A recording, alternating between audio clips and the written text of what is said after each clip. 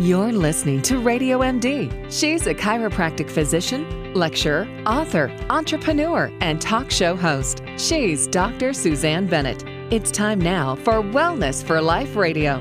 Here's Dr. Suzanne. Researchers have known for several years that being overweight and having type 2 diabetes can increase the risk of developing Alzheimer's disease. But they're now beginning to talk about another form of diabetes, type 3. Type 3 diabetes of the brain, which is associated with dementia and Alzheimer's. Today, we have the best-selling author of The Diabetic Brain in Alzheimer's Disease, Ralph Sanchez. His groundbreaking new book connects the dots between type 2 diabetes, type 3 diabetes, and Alzheimer's disease. Welcome to Wellness for Life show, Ralph. Hello, Suzanne. So happy to be here with you, my old friend. Yes, we've known each other, gosh, at least 24 years, something like that. It's amazing. And I am so excited about this book because you really put together so much great science and explain it clearly of what we need to do to get well and prevent diabetes or diabetic brain. I said diabetes number 3. So what inspired you to write this book? Well, Suzanne, when you and I met many years ago, we were both into functional medicine, and I had embraced that into my practice that was primarily based on Chinese medicine. And so I had an integrative medicine practice, of course, and functional medicine really sort of took over that medicine, and it was an important part of me getting well, too, because I had my own health issues. And in looking at research and looking at my own health issues, I discovered that I had a significant risk for neurological problems as I aged because of a health history. I had a severe brain trauma when I was younger. I had documented a mercury body burden. I had been in the landscaping field and suffered from extreme exposure to pesticides. So I was looking at all that, and I thought I really better get busy and make sure that I'm protecting my brain and enhancing and optimizing its function. And as I dug into the research, I slowly just became really enthralled by it all, because the science back then, as you know, as not as progressive as it is today, still had a lot to say in terms of the risk for an Alzheimer's disease or dementia.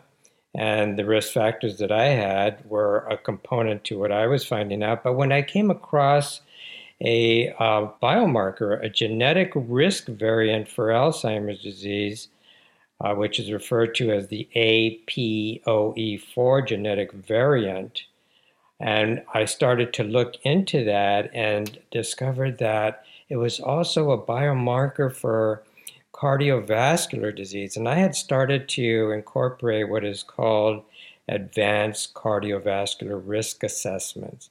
And I thought, wow, we can do APOE4 and really look into the patient's, risk for heart disease and how that can translate into a dementia or an Alzheimer's disease as well. And then years later, the information started to progress around the research, and the issues related to diabetes started to surface as well, too, type 2 diabetes. And then in 2005, a fascinating study came out that coined the term and the hypothesis of type 3 diabetes. And when I looked at that, I go, well, that's fascinating. And soon thereafter, many studies started to pop up and explore that issue. And I followed the research very clearly. And after a few years, after writing an article on the topic and really diving into that information, I decided that was going to be my book. Well, it's been building for many years then. Yes. It really has been. You and I have talked a lot about that because, you're one of my go-to guys, Ralph, when it comes to science-based nutritional approaches and functional medicine. So I'm so happy for you. It's a fantastic book. You talk a lot about that ApoE4.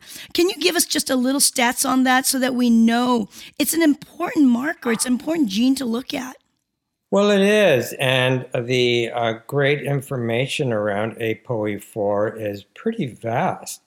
It's the most validated risk variant, genetic risk variant in Alzheimer's disease.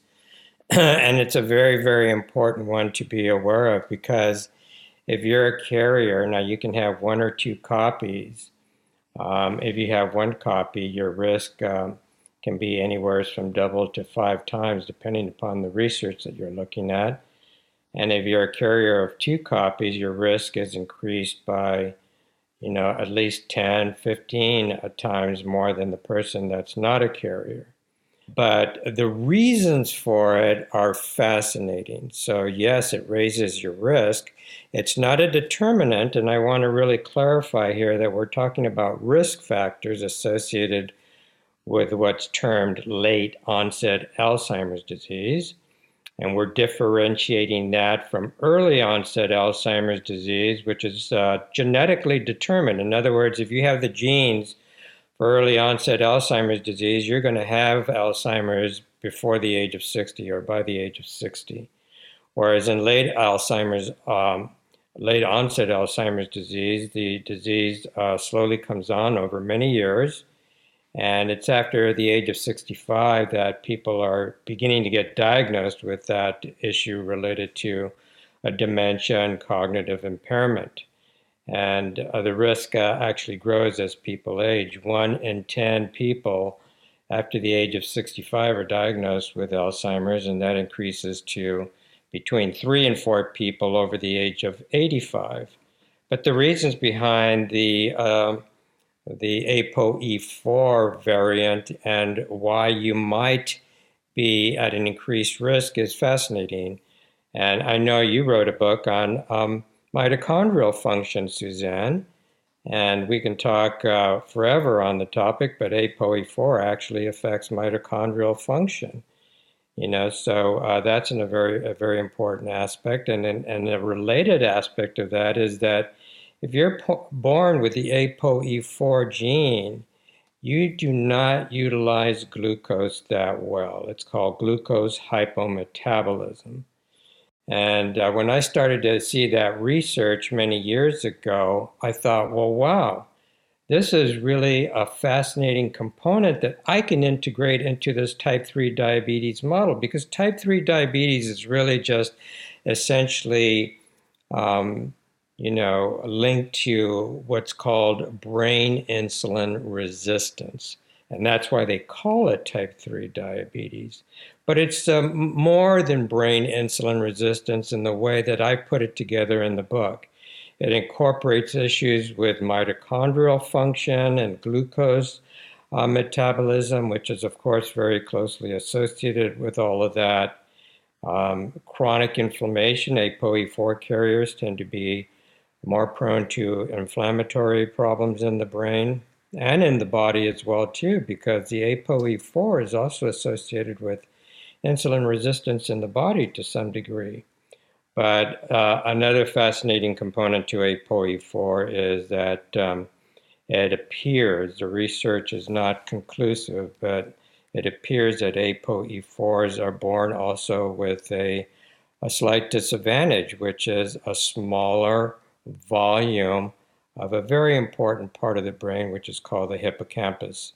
And that's where a lot of the learning and memory processes, really are activated in the brain. And that's one of the centers in the brain where Alzheimer's actually begins. And people with ApoE4 are born with reduced hippocampal volume, and they have greater rates and risk of brain and hippocampal shrinkage or atrophy. So that's another disadvantage, but all of these disadvantages can be overcome, and that's what I talk about in the book. It's really important to understand these risk factors because you can take control, and the earlier you find out about it, the better you're going to be, better off you're going to be as you age, because hopefully you're working with somebody that understands these risk factors and what you can do about them to control that risk as you age. Right. Your book is, it's really about protecting your brain. And you go into all the different aspects of what is the biggest factors that can age the brain and cause inflammatory reactions. You go really deep into the role of AGEs, advanced glycation end products. Can you go ahead and talk a little bit about what is advanced glycation end products and what can we do to stop producing them? Well, thank you, Suzanne. That's a very important aspect of what I also detail in the book, as you said, and this is why I thought the diabetic brain and Alzheimer's disease was the perfect title for me, because as I went into the research beyond brain insulin resistance and discovered things like glucose hypometabolism as a significant risk issue, I also ran into the role of AGEs. Now we know type 2 diabetes raises your risk for Alzheimer's disease, and one of the reasons it does is that there is a very important component to type 2 diabetes that actually is part of the disease process and characterizes the disease process to a great extent, and that's referred to as glycation. And glycation people can relate to in terms of a biomarker that's readily available through blood chemistry assessments, and that biomarker is called hemoglobin A1C, and very often referred to as just A1C now. And that's a marker of glycation. It's used as a marker of glycemic control over a period of time, but its most advantageous use is as a biomarker of glycation. So it indicates just how badly the blood sugar, the elevated blood sugar that's circulating around and is not controlled because you're either a pre-diabetic or you have metabolic syndrome or you have type 2 diabetes, all of which is associated with elevated levels of blood sugar. It's called hyperglycemia. And hyperglycemia and elevated blood sugar actually glycates a lot of the proteins like hemoglobin and a lot of the tissues and the fats in our body, and also can start to interact with our DNA. So it's a very destructive process, and that glycation process leads to even a more destructive process, which is termed advanced glycation end products. And that becomes a much more serious stage in the glycation process. And those molecules that are formed, they're called advanced glycation end products or AGEs, are very deleterious, very toxic, and they interact with a receptor, and that receptor has a great acronym. It's spelled RAGE, and it's RAGE. So AGEs interact with RAGE, and through that interaction stimulate a lot of pro-inflammatory processes, which in turn also are related to oxidative stress, and pro-inflammatory processes are actually the underlying factors to most disease processes, including Alzheimer's disease and vascular dementia. So it's important to understand all of this because you can take control. And you ask me, well, how do we take control? Well, you prevent glycation. One of the things that I noticed when I was younger, because of some of the health issues that I had, is that I was glycating way too much. And it frankly scared me because I knew what that meant. And so I got very busy with nutraceuticals. There's some great supplements like acarnosine and lipoic acid and many others that are great anti-glycating nutrients. And if you're glycating too much, you really want to protect yourself against that glycation process by loading up on these things. And diet is very, very important. Polyphenols, the plant chemicals that are loaded with anti-inflammatory and antioxidant benefits, are very, very important for helping to control those processes as well, too, because guess what? glycation, or these advanced glycation end products, more appropriately, they naturally come in food. And these are foods that are higher in fat, particularly animal fat. So that's another reason to perhaps lean more towards a plant-based diet. Although I want to stress that a plant-based diet is nothing new. It's just another version of a vegan diet. But it's good for the planet, right? So it's a great way to, start embracing a model of eating that's good for the planet and good for you too. But really, the key takeaway in that model is eating lots of healthy vegetables and some fruits that are loaded with these protective nutrients, which really protect. In other words, you can have these ages in your food. It's not going to be a huge issue. Everybody knows that the paleo diet, and the paleo diet is an extremely healthy diet, and it's a diet that has meat in it. So we can't just throw out the baby with the bathwater and say that, well, meats are just plain bad for you. They're not. But ages are in meats and other foods with higher fat content, and so you want to be a little careful about how all of that may be playing out in terms of your eating habits and the glycation that's going on in your body and risk for diabetes, and of course how all that plays out into a risk for dementia and Alzheimer's as you age. Thank you for giving us that great explanation of why it's so important to control the increased level of ages or this advanced glycation end products. I want people listening to understand that when you've got too much sugar, I mean, what's really going on is that the sugar in your bloodstream, and we've all seen this. If we heat up sugar, let's say, and you combine it, and it literally gets sticky, right? You can make it into this kind of honey-like paste, and that's what happens. Also, you can think of it that way when it binds to these fats and these proteins in your bloodstream. Naturally, if you just have too much sugar swimming around and you're not able to utilize the sugar, which that's the term hypometabolism of glucose that Ralph just mentioned, is that you're not using the sugar for energy source. It's not going into the tissue for energy. So the marker that, Ralph, you mentioned about the hemoglobin A1C, there's a wide range of the numbers, but I'd like to know what your numbers, what you think is the numbers that we've really got to go look at, because it can be anywhere from 4.7, 4.5, all the way up, in the tens. And I've seen pretty high, if you've got diabetes, to be much higher. So what is the number that we've got to really look out for? Thank you for asking, Suzanne. And I want to, before I get to those numbers, really kind of reemphasize what you said, because it's very important. When we talked about foods that are rich in ages, the biggest problem that is derived from those ages is how those foods are cooked. And I make a big point of that in the book.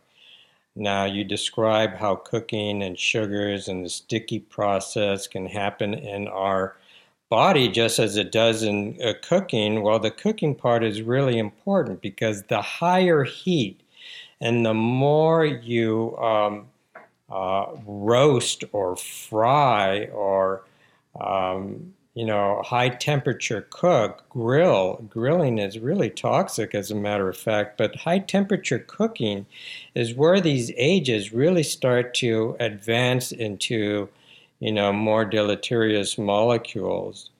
And open flame cooking, it can be another source of even another family of age-related chemicals.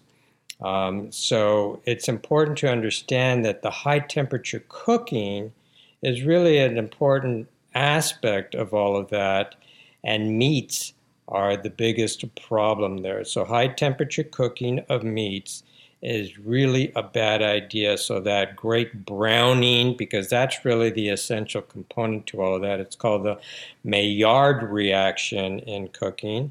And the Maillard reaction is all about enhancing taste and the look of foods through higher temperature cooking and the interaction of some sugars that happen in the process. And that's what is really part of the problem. So you want to avoid that. Cook your meats at lower temperatures. What if you boiled your meat? What happens then? Actually, that's a very good question, because boiling does override some of that. The water is what actually makes a difference. So boiling tends to override some of that. But, the way I do it is like when I cook fish, I just poach. I don't fry, I don't grill, I don't roast, I poach. And the same with meat. I put my meat in the oven and I cook it at 180 degrees. And it takes longer, but it comes out beautifully. And you don't have to do high temperature cooking. You don't have to do the grilling and the roasting and even a slow cooker would be good. A slow cooker. As a matter of fact, in my second book, The Improved Mind Diet, I emphasize slow temperature cookers and slow cookers. They've become very popular, but that's a great way of doing it as well, too. I make a lot of soups and I cook my meat rather than roasting, or I don't like grilling my meat just for that same reason. Great. Yeah, exactly. So you asked about the numbers, and the numbers of hemoglobin A1C, the glycation numbers, like you said, they can go as low as the 4s. Ideally, a perfect number might be, high 4s or 5, but in the real world, you don't see that very often.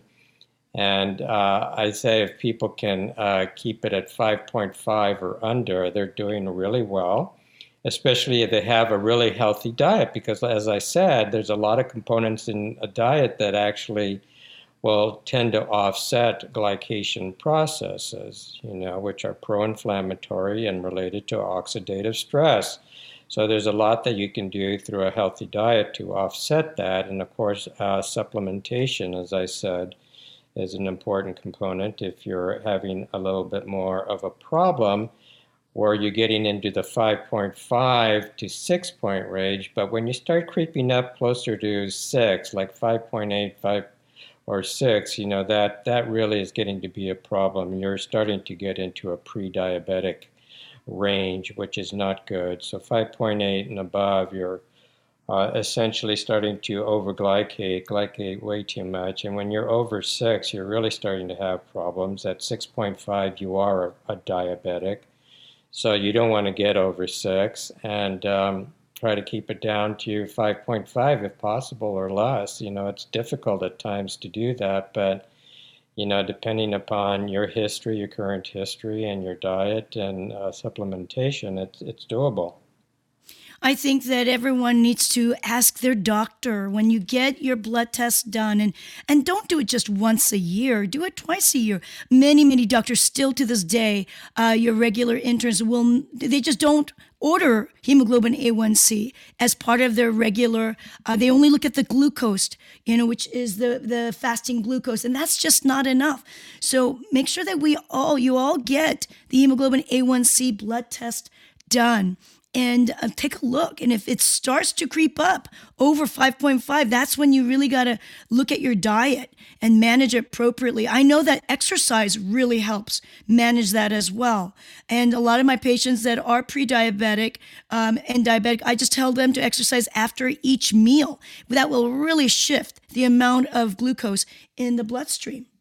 Great advice, Suzanne. And, you mentioned keeping a track of that biomarker. And I talk about biomarkers a lot in the book, and that's a very important one. The way people can look at it is it's a marker of aging, right? Not only related to ages that are possibly being formed, but just aging in general. Diabetes, type 2 diabetes, one of the things that I learned very early on in my career is it really is a model of accelerated aging. And the thing that accelerates that whole process in diabetes is glycation. So look at that biomarker because it's a biomarker of aging, and you can control your aging process to some extent by making sure you're not glycating too much.